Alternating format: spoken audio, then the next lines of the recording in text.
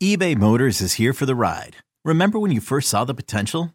And then through some elbow grease, fresh installs, and a whole lot of love, you transformed 100,000 miles and a body full of rust into a drive that's all your own. Look to your left. Look to your right. It's official. No one's got a ride like this. There's nothing else that sounds like, feels like, or looks like the set of wheels in your garage. With over 122 million parts, you can make sure your number one ride or die stays running smoothly. So there's no limit to how far you can take it. Brake kits, turbochargers, engines, exhaust kits, roof racks, LED headlights, bumpers, whatever your baby needs, eBay Motors has it. And with eBay Guaranteed Fit, it's guaranteed to fit your ride the first time, every time, or your money back. Plus at these prices, well, you're burning rubber, not cash. Keep your ride or die alive at ebaymotors.com. Eligible items only. Exclusions apply. This episode is brought to you by Progressive Insurance. Whether you love true crime or comedy, celebrity interviews or news, you call the shots on what's in your podcast queue. And guess what? Now you can call them on your auto insurance too with the Name Your Price tool from Progressive. It works just the way it sounds. You tell Progressive how much you want to pay for car insurance, and they'll show you coverage options that fit your budget. Get your quote today at Progressive.com to join the over 28 million drivers who trust Progressive. Progressive Casualty Insurance Company and Affiliates. Price and coverage match limited by state law. All right, Emory. How you doing? I'm doing fine, man. I appreciate you guys having me on. We appreciate you jumping on. We've been having a conversation about quarterbacking, and obviously you guys have been doing a lot of it. Our buddy Kyle Long has been over there discussing all of this stuff with you as well. I have a theory, and I wanted to run it by you. I've been running it by all of our national guests, okay? The theory is that I think that we are now in an era of quarterbacks that have been the best athletes on their team since they were in 7th grade. And they've been running mostly RPO stuff. And it might take them a little bit longer to develop to what we idealize as pocket passers in the NFL. So when you're trying to decide, is this your guy or is this your guy, it might take a little bit longer than maybe it did in the past. Does that make any sense at all? Am I on the right track or am I completely off base? I think you're in the stadium, but here's the thing. When you look at what has, maybe the question should be, are a lot of these pro coaches outdated? If you go and look at the spring leagues, the USFL and the XFL, the 2 championship coaches in both leagues were college coaches, coaching circles around these former NFL guys, these longtime NFL guys. They have to adapt or they fall by the wayside. Maybe we're asking these coaches, or maybe these coaches are not adapting to what's coming into the NFL, and they're trying to force a square peg in a round hole as opposed to just coaching what they're coaching around the player's skill set. And I think that's the biggest question. And a lot of guys we know is their safety and comfort. And so if we can easily discard a player and say, oh, he's not a fit for our scheme. Well, every time I look up, this guy's throwing deep balls, running for 1,000 yards, doing great things on the field versus NFL talent. What's the issue? It's not because he can't memorize a paragraph play call going into a snap, or is it that you're just too married to whatever scheme you have that you draw up on a whiteboard and not adjust to the guys that you actually have out there on the field? Well, I'm definitely with you on that. Like, one of the things that we thought about Matt Nagy is that he's a little too dogmatic, where obviously if you see Patrick Mahomes run your system or damn near any system, it's going to look great. So if you design a system and say, well, I saw Patrick do it, or even Alex, who's one of the smarter quarterbacks over the last 2 decades. Yeah, it might look different with those guys doing it instead of Mitch Trubisky or Justin Fields. And his inability to be flexible, I thought is part of the reason that he's not a head coach anymore, because he kept trying to go over and over it again. And then, Dan and I would joke about how whenever anyone would bring up Justin Fields, we get Andy Dalton thrown in our face. Well, Andy, he's going to be able to run it this way. I didn't ask about Andy. Why are you answering about Andy when I asked about Justin? And of course, Andy Dalton looks like the quarterback that you had in your mind, because he can't do any of the stuff outside of the pocket. So he's got to stick to your playbook. I think that you're right. I think that there does need to be a maturation of NFL coaches. How do you get them? Who needs to recognize that? Is that a head coach recognizing it? Is it a general manager recognizing where the game is going and how to get these young quarterbacks there? It's a general manager's job, because instead of hiring retread head coaches, hire guys that are unique thinkers, that can think outside the box, which will require you to hire guys that have probably never been a head coach before, guys that have come from the collegiate ranks and come from the alternate professional football league ranks, that have done more with less. Now you give them resources, and you'll be surprised at what they can do. So I keep bringing up the spring league motto. Skip Holtz was out there coaching circles around some of these former longtime NFL coaches. Bob Stoops coaching circles around a lot of these former NFL head coaches. He went up against a guy that will probably never get an opportunity to be a head coach in the XFL championship, and Reggie Barlow, who was coaching circles around these former longtime NFL coaches. So thinking outside the box, allowing more people to come into the game, just makes the game fresh, makes it young, makes it unique, makes it more exciting and less problematic when you're thinking about how can we get the most out of the talent. Because the whole discussion is around Justin Fields. Anybody with eyes can see Justin Fields has legit talent, and he is not the problem in Chicago. The problem is, what are we asking this guy to do out there on the field, and do we have enough to where we can help him maximize his potential? When you need mealtime inspiration, it's worth shopping Kroger, where you'll find over 30,000 mouth-watering choices that excite your inner foodie. And no matter what tasty choice you make, you'll enjoy our everyday low prices, plus extra ways to save, like digital coupons worth over $600 each week. You can also save up to $1 off per gallon at the pump with fuel points. More savings and more inspiring flavors make shopping Kroger worth it every time. Kroger, fresh for everyone. Fuel restrictions apply. What's your current evaluation of Caleb Williams? I think he's a great quarterback prospect. He's my QB1 by a long shot in this class, and is someone that plays the game a lot like Patrick Mahomes. Yeah, he may try to be hero ball a little bit too often, but, man, you can't ignore the product on the field. And I think where he has a little bit of an edge over Patrick Mahomes is he's a more dynamic athlete.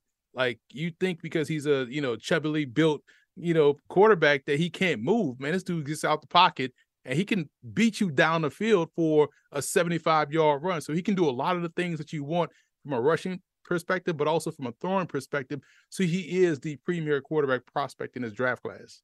Where do you think Fields is at right now, and how hopeful are you that it could still happen for him as a Bear? Well, these numbers keep coming up to mind when I talk about the Bears and Justin Fields. 31st overall in defense last year, 32nd overall in defense this year, and there's no real true threat in the backfield for him to hand the ball off to, or keep someone honest about, okay, we got to respect their run game outside of Justin Fields. And he has, DJ Moore. That's great. That's one target. There needs to be more. So I worry about them not being able to stop anybody since he's been a full-time starter there, as opposed to him as a player. Him as a player, it's funny because I bring this up to Giants fans after they told me, well, Daniel Jones' has 15 touchdown passes and 5 interceptions in year 5 or year 4 was him, earning his contract and taking the next step. But Justin Fields did that in his, second year as a full-time starter, and also had 1,100 NFL rushing yards on the field. And all we saw last year was them in a lot of big games, high scoring, couldn't really stop anybody, but yet all we hear about is Fields is not the guy. No, he is the guy. They need to be more around Fields, and that defense has to be better. You can't lose a Roquan Smith and think you got better. You can't lose a Khalil Mack and think you got better defensively. You can't lose these players and wonder why you can't stop anybody and blame the quarterback. So I feel like Fields is right where he needs to be, and someone smart will realize that and then say, hey, you know what? Let's give him a Marvin Harrison Jr. Let's get him a Jared Verse or a Chop Robinson, someone that get after quarterback, and let's continue to build around a good, young, talented quarterback.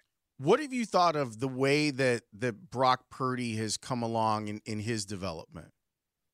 Brock Purdy is the red herring example that people love to throw out there. Well, look at Brock Purdy. Look what he's doing. Brock Purdy is in a situation. How does Brock Purdy look any different than Nick Mullins, than C.J. Beathard, than Jimmy Garoppolo, than Sam Darnold in the preseason, than, when healthy, Trey Lance? How does he look any different than anybody else, right? But the good part about Brock Purdy is that he's doing exactly what's asked of the position by that particular offense. So you got to give credit to Kyle Shanahan. You got to give credit to Brock Purdy. I know Brock Purdy has to be living right because they don't catch his interceptions. He has thrown a lot of potential interceptions, but he's playing within the system. And that is perfect for him. It's perfect for San Francisco. He's maximizing his opportunity. And I think that's the most important. It's not like Brock Purdy is playing a game at an elite level physically, but from what they need him to do in conjunction with all the elite talent they have around him, Christian McCaffrey, Kyle Juszczyk, George Kittle, Trent Williams, Brandon Ayuk, and also Deebo Samuel, he's doing a fantastic job. Well, this gets back to what Lawrence was saying about Matt Nagy and the idea of having a rigid vision for how it's supposed to look when properly executed, when your eyes and your brain are in the quarterback and you're able to just sort of deploy him like it's a video game. What I would say to Matt Nagy is, you're not Kyle Shanahan. Like that's the difference. that he's sort of conducting his experiment as if he is Kyle Shanahan, and I think that's, to your point about visionary coaches, some of these guys just see it better. Well, here's the other thing too. A lot of times we tend as humans put our own limitations on others. So if as a former tailback, I may be like, you know, man, you got to hit the hole in this situation. I'm talking to Barry Sanders or Reggie Bush. I'm like, you know what, man, we call 34 dive. You got to kind of hit that hole right there as opposed to bounce it outside. Yeah, you took it for 60 yards. Maybe I'm projecting that I could never do what he did. So I want you to do it like me as opposed to doing it like you and me finding a way to maybe accentuate what you bring to the table. Hey, man, that's not going to work for you. No, it may not work for you, but it's going to work for him.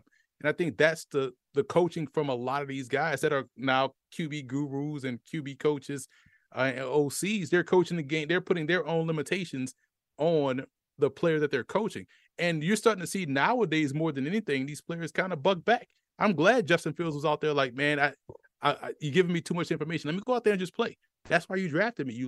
And the trip part is he wasn't a runner at Ohio State. So everyone was like, well, you got to use his athlete, make him run, use him in the QB run game. He did none of that at Ohio State. His highest yards total was like 430 yards. So he's a thrower of the ball, just so happens to run 4.3 that can be used in a run game. But I feel like it's that people are projecting their limitations on a player as opposed to coaching up his skill set and building around him. And if I told you I gave you a quarterback that's 6'3", 230, 4.3 speed, and can, has the old school Tecmo Bowl arm to go end zone to end zone, you work with that, right? You find a way to make that work.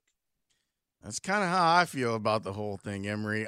To get back to your point about coaching, because I think it's fascinating, because the danger, and we saw it play out, the danger is you do hire someone that's maybe a little bit different and it doesn't work. Like you hire Mark Trestman, for example, and then it ends up being a disaster.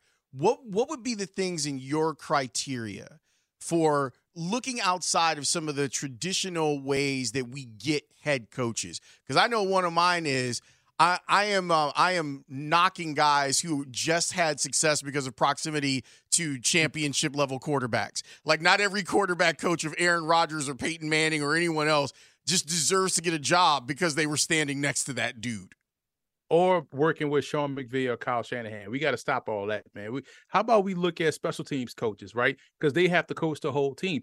And I'm also tired of head coaching candidates having to be former offensive coordinators or play callers. How about we look at those? Maybe the team respects the running backs coach. Maybe he has the pulse of the team, because the head coaching job is about leadership and delegation. It's not about calling plays. So how about we look for a head coach that's going to be a head coach? It's rare to find someone like Kyle Shanahan and Sean McVay that can also call plays, right? Because you have to do so much as a head coach. Look for, matter of fact, there's a head coaching candidate right there on the Bears roster in coaching staff, and Tyke Tolbert. Why can't we tap Tyke Tolbert to be a head coaching candidate? Because he's coaching the receivers. Well, look at every stop he's been and every guy he's coached that became a superstar that wasn't a superstar at the time he was coaching them. That says something about where he is as a guy that can relate, he can develop, it can also, enhance the team. And he also may know what that looks like to hire someone to be his OC.